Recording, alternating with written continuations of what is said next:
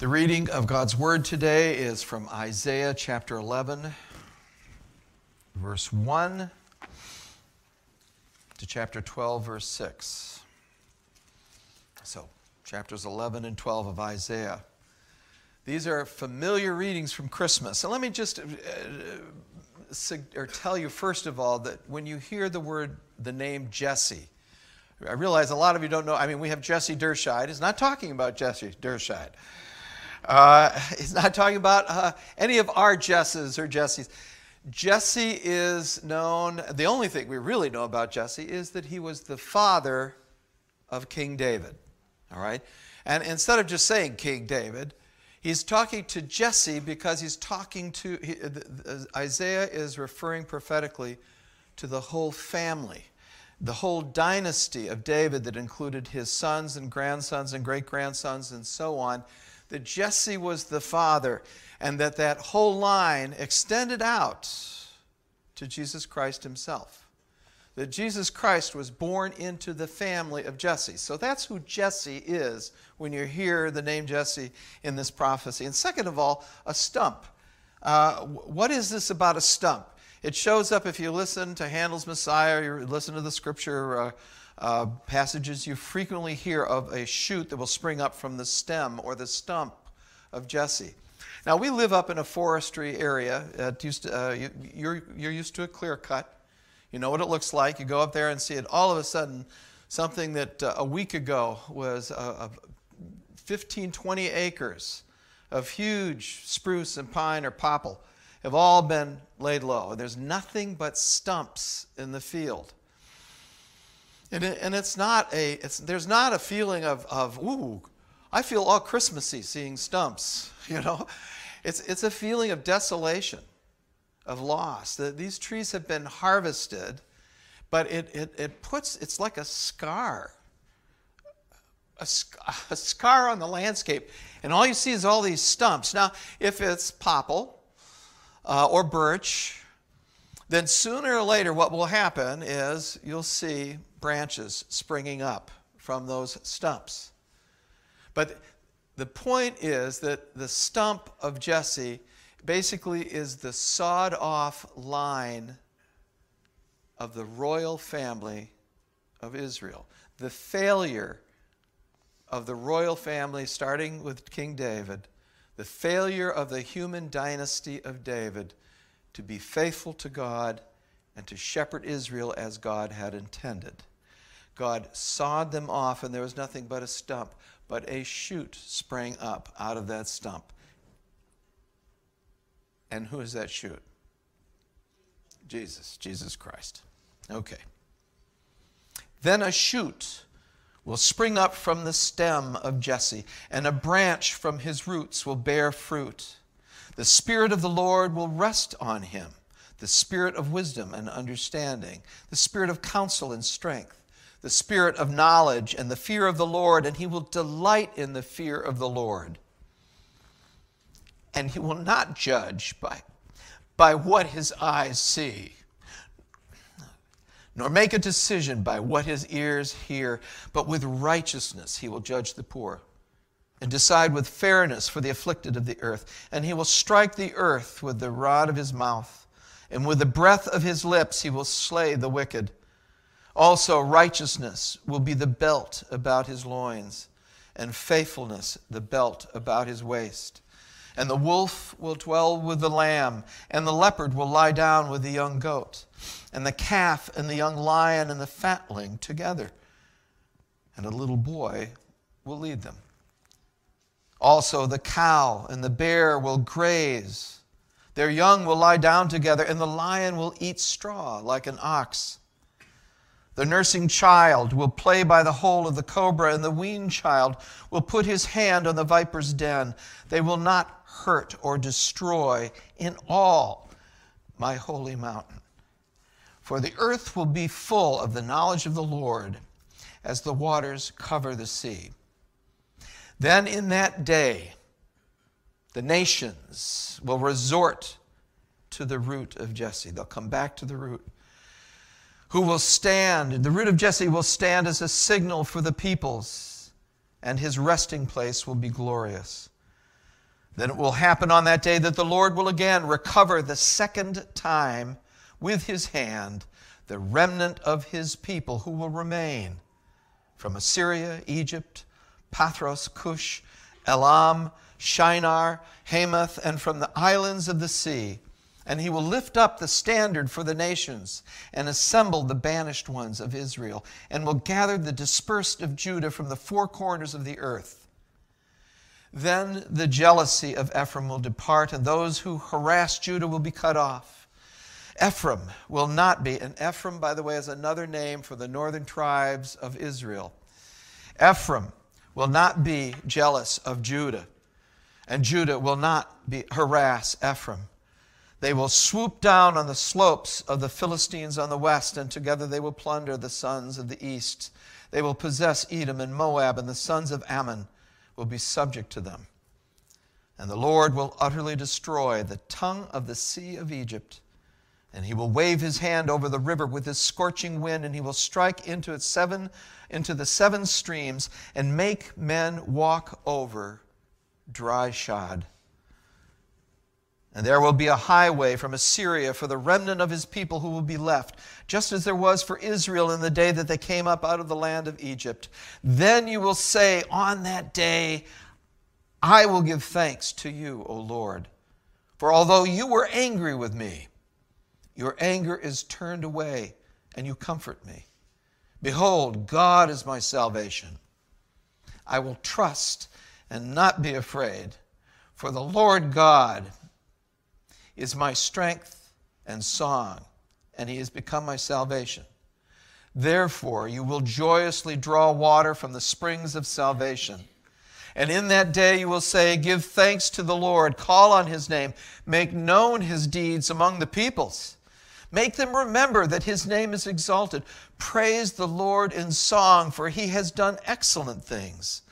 Let this be known throughout the earth. Cry aloud and shout for joy, O inhabitant of Zion. For great in your midst is the Holy One of Israel.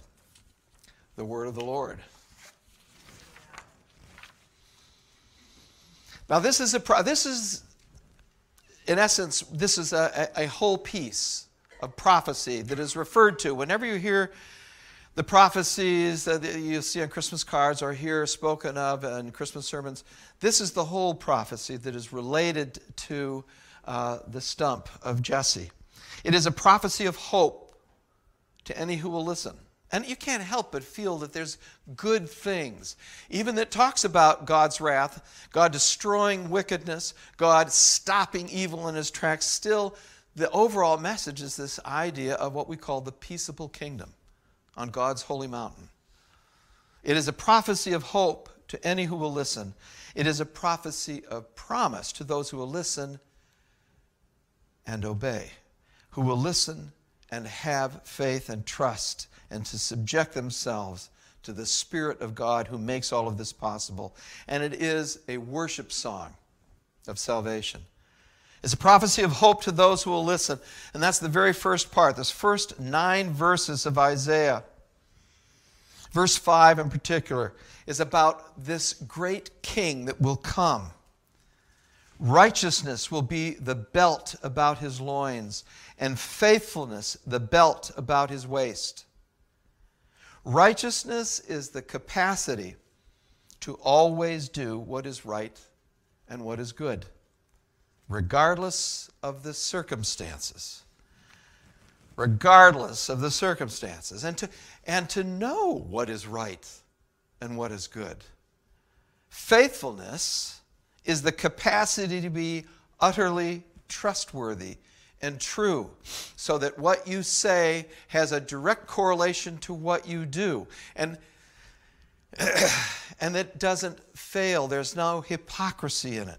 The coming king will possess both righteousness and faithfulness in a spirit of complete and perfect integrity, without hypocrisy or contradiction. But at the same time, when we try to do this, we frequently become, because we have to pay attention to rules and laws outside of ourselves.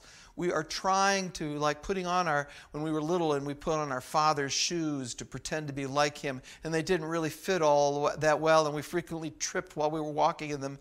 Righteousness for us doesn't come naturally, it doesn't fit naturally, it doesn't hang naturally, and we frequently become if we want to be righteous, we become very hidebound and with rules and regulations. And oftentimes it's more obsessive. It lacks grace. But this coming king will not be a slave to pious rigidity or obsession, which can imitate integrity.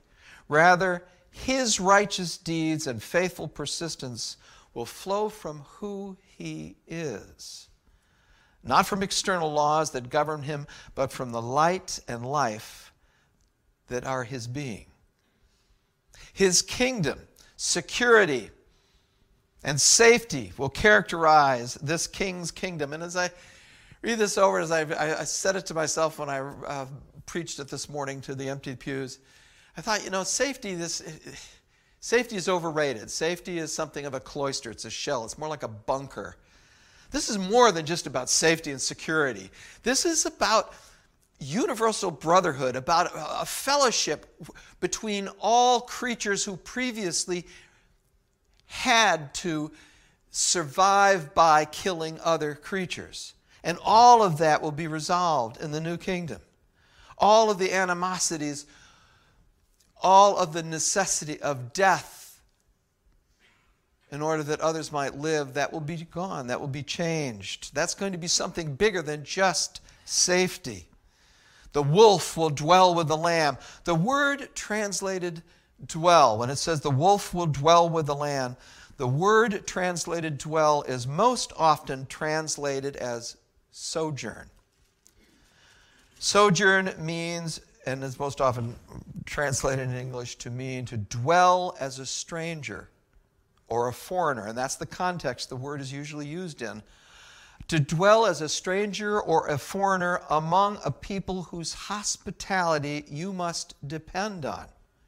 So in this upside-down kingdom that is different than anything that we can imagine given our current history and our current experience of nature, in this upside-down kingdom, the wolf will depend on the hospitality of the lamb, and both the wolf and the lamb will depend on the goodwill and wisdom of a child to lead them.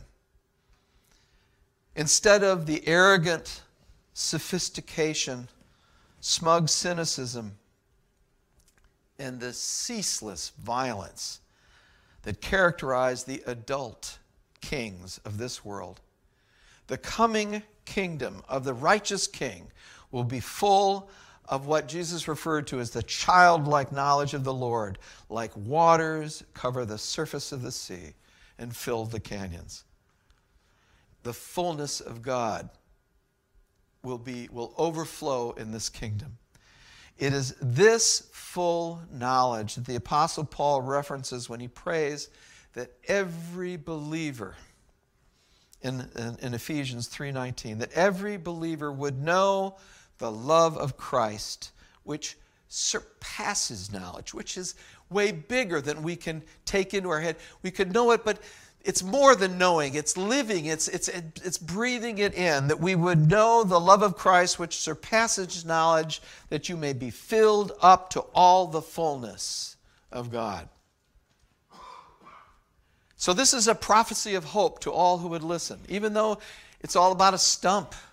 But it's about a stump where a root is producing new life, and a stem, a shoot.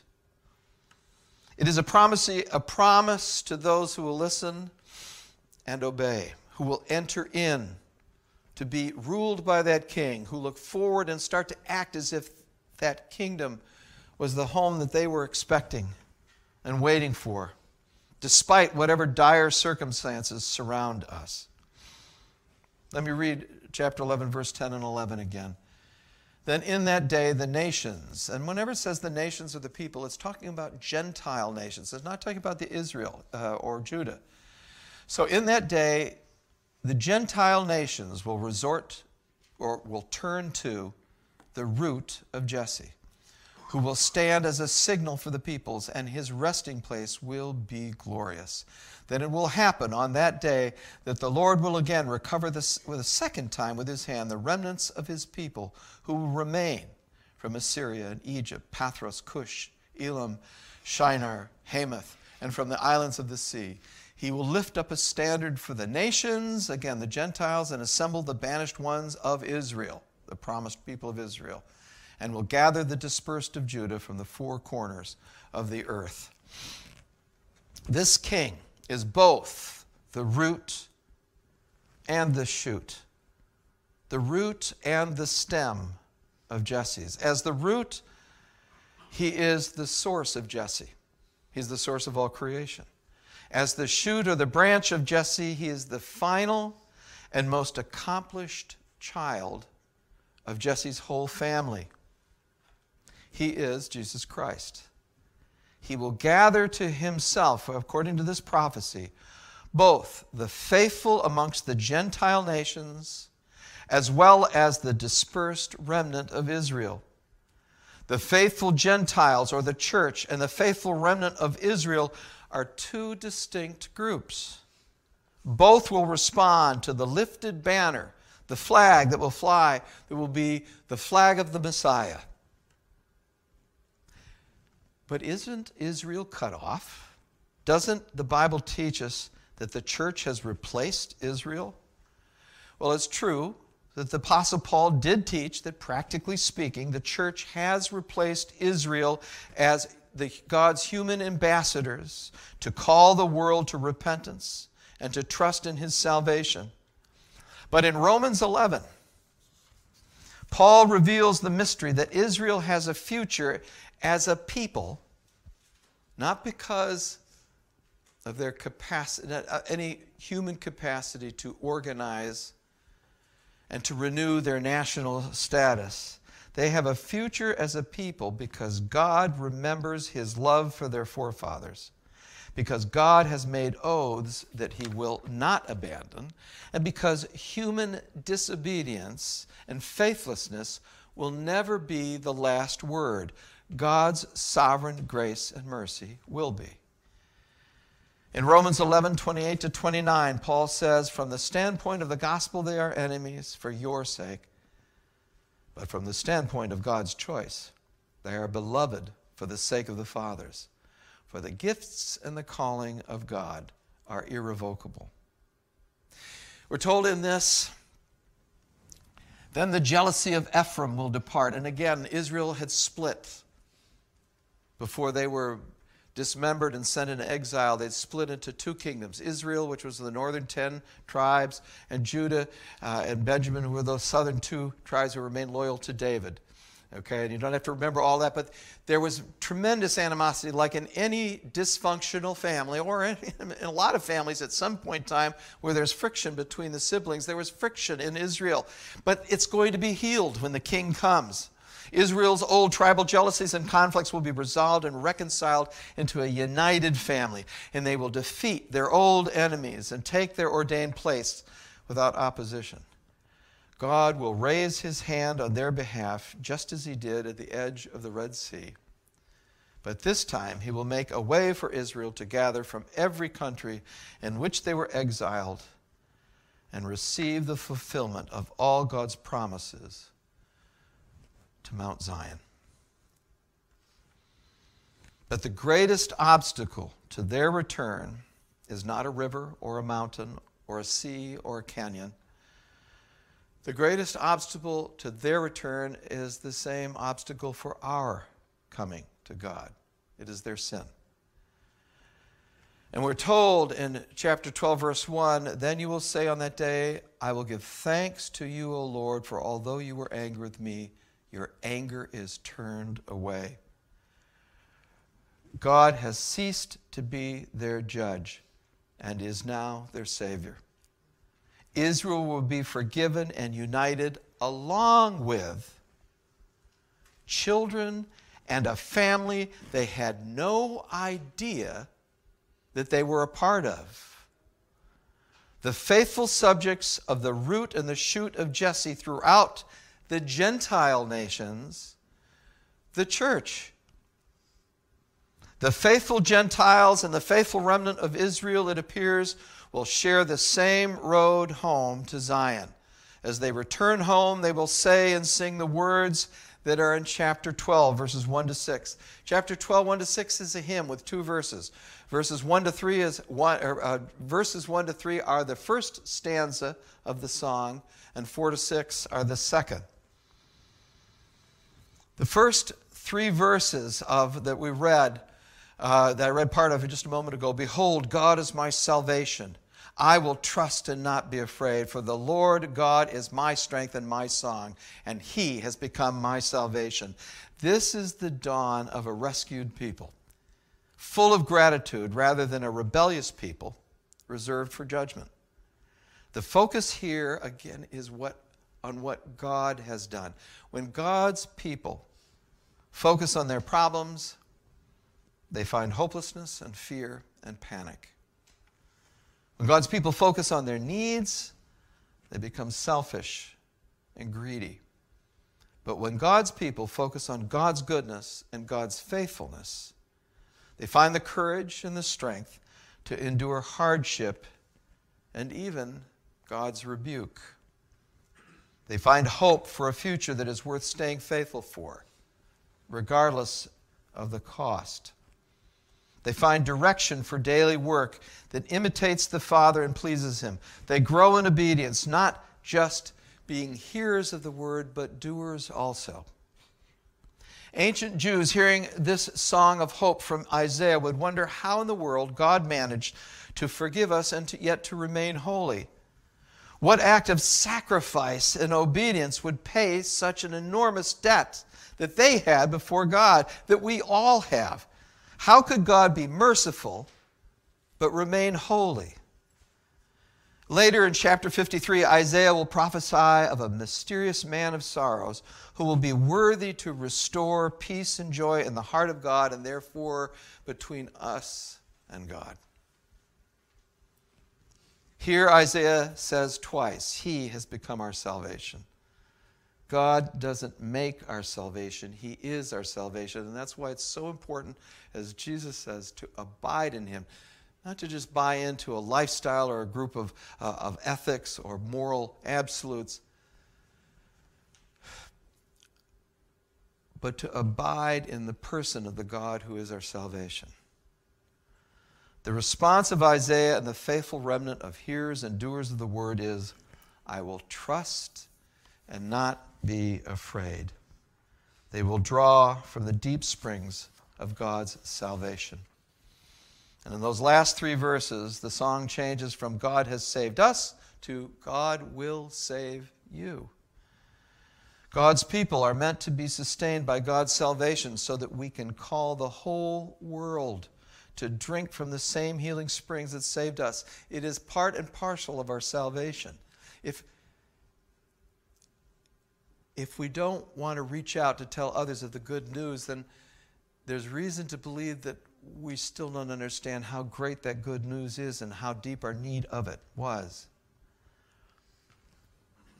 The song turns to an expression of personal thanksgiving and a joyful shout of evangelism.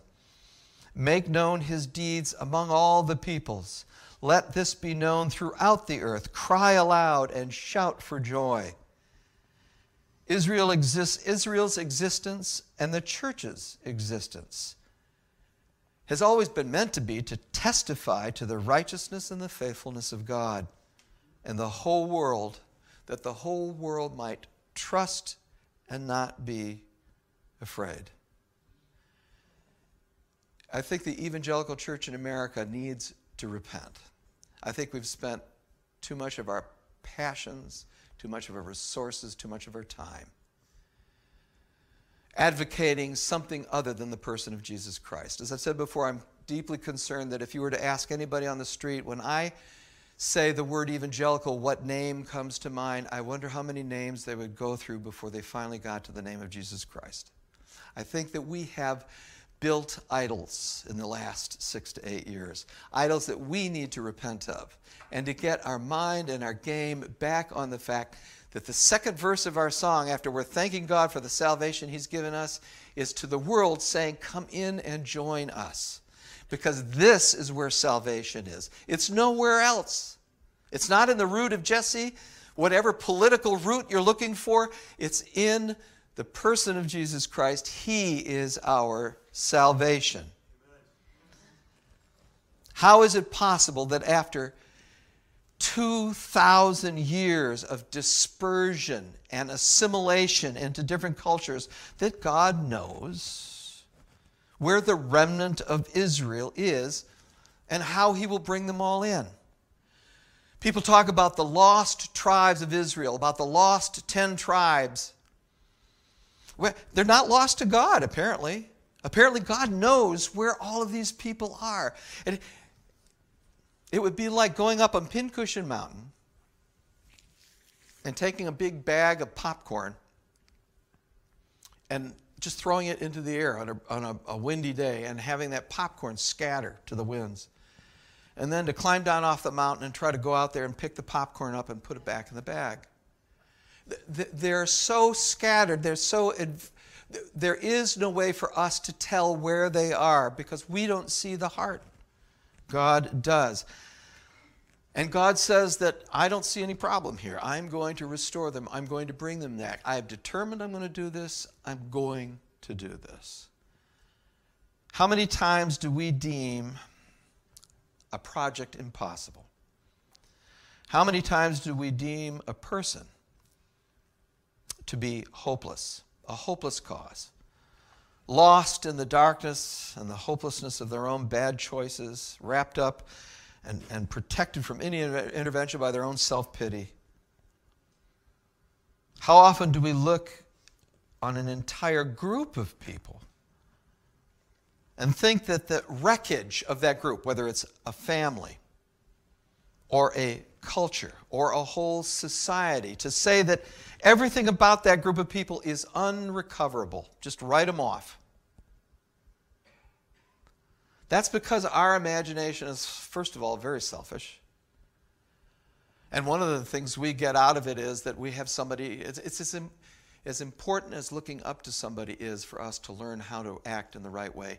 We find it emotionally, and this isn't right, but it's what we do, very important to find people we can look down on so we feel encouraged that at least we're not as bad as those people. And in our mind's eye, this is our imagination, and yet God looks beyond all of that. He loves, and not just a sappy Hallmark card love. God loves, meaning He came, He listened to, He walked amongst, and He died at the hands of, and then died for all of these hopeless people, all of us. If God has not given up on the obstinate people of Israel, whose faith was so crippled and diseased that they insisted on executing Him with great humiliation and great suffering, if He hasn't lost track of them as they've been dispersed for 2,000 years everywhere around the globe, if He has not given up on the obstinate people of Israel, then there is hope for every dysfunctional people, no matter how big their group, for every hopeless sinner, and for every one of us. We have a message of hope for all nations and for every person. It is not our message. We didn't compose it. We don't own it. It is God's. It is all His doing, but He has ordained us to tell His story to the world. About 12 years ago, a man in his 70s, so even more ancient than I, was in a town in southern Uganda that made the city of Grand Marais look like a metropolis, a thriving metropolis. And he went there to a clinic run by Benedictine sisters, and There was a tiny shack of a building there were women having babies. They were literally next to each other on the floor in this clinic because there was no room. And there was an unfinished birthing unit, if you will, an unfinished building, which in Africa is just about every building project not funded by the Chinese. An unfinished building that was started years ago but not completed. And this guy who was tired and worn out at the end of a journey that had really not much to do with this clinic at all, and he was worn out, he was sick of eating goat meat, he was sick of eating rabbit stew, he wanted to go home to his own bed. He heard God. He heard God say, we're going to finish this building. And he said that out loud to the sisters who were there. And he was as shocked by what he heard himself say as the sister was. And he came back. And Gordon Lindquist,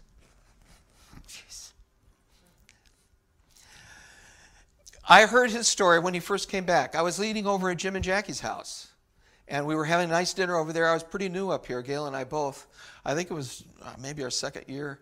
And Gordon came over because he wanted to just tell us the story about where he had been and what he had done. And he told us this story I just told you. And he raised, I think it was $13,000 or $14,000 to finish that clinic. Then he raised another $60,000 to build an operating room and a reservoir to hold potable water. And then because you can't get a surgeon to come out to a hospital if there's nowhere to live, they had to build a hospital for another umpteen thousands of dollars. They had to build, not a hospital, a manse, a parsonage, if you will, a surgeon's mansion. And if you were to ask Gordon, how did you do that? How did you raise all that money? He'd say, well, I didn't. I just told the story. That's all I did. I went around to people who would listen, and I told the story. And God raised the money. That's where we're at. We have this extraordinary abundance of riches that is the salvation of God. We're not expected to sell the world. We're not expected to answer every question posed by differing theologies or hostile worldviews. We're called on to tell the story. God's story, our story with God. He'll do the rest.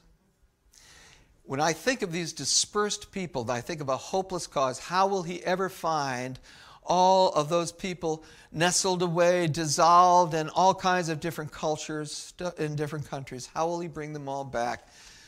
And this is just an image of the God who will do what is impossible because he wants to do it. Our God has prepared salvation for all who will trust him. His holy mountain will be a wonder of reconciliation because of what Jesus has done. He who is both the root and the branch and the fruit of Jesse's otherwise failure of a family. This is the story that we need to tell others. We are all Jesse. We are hopeless.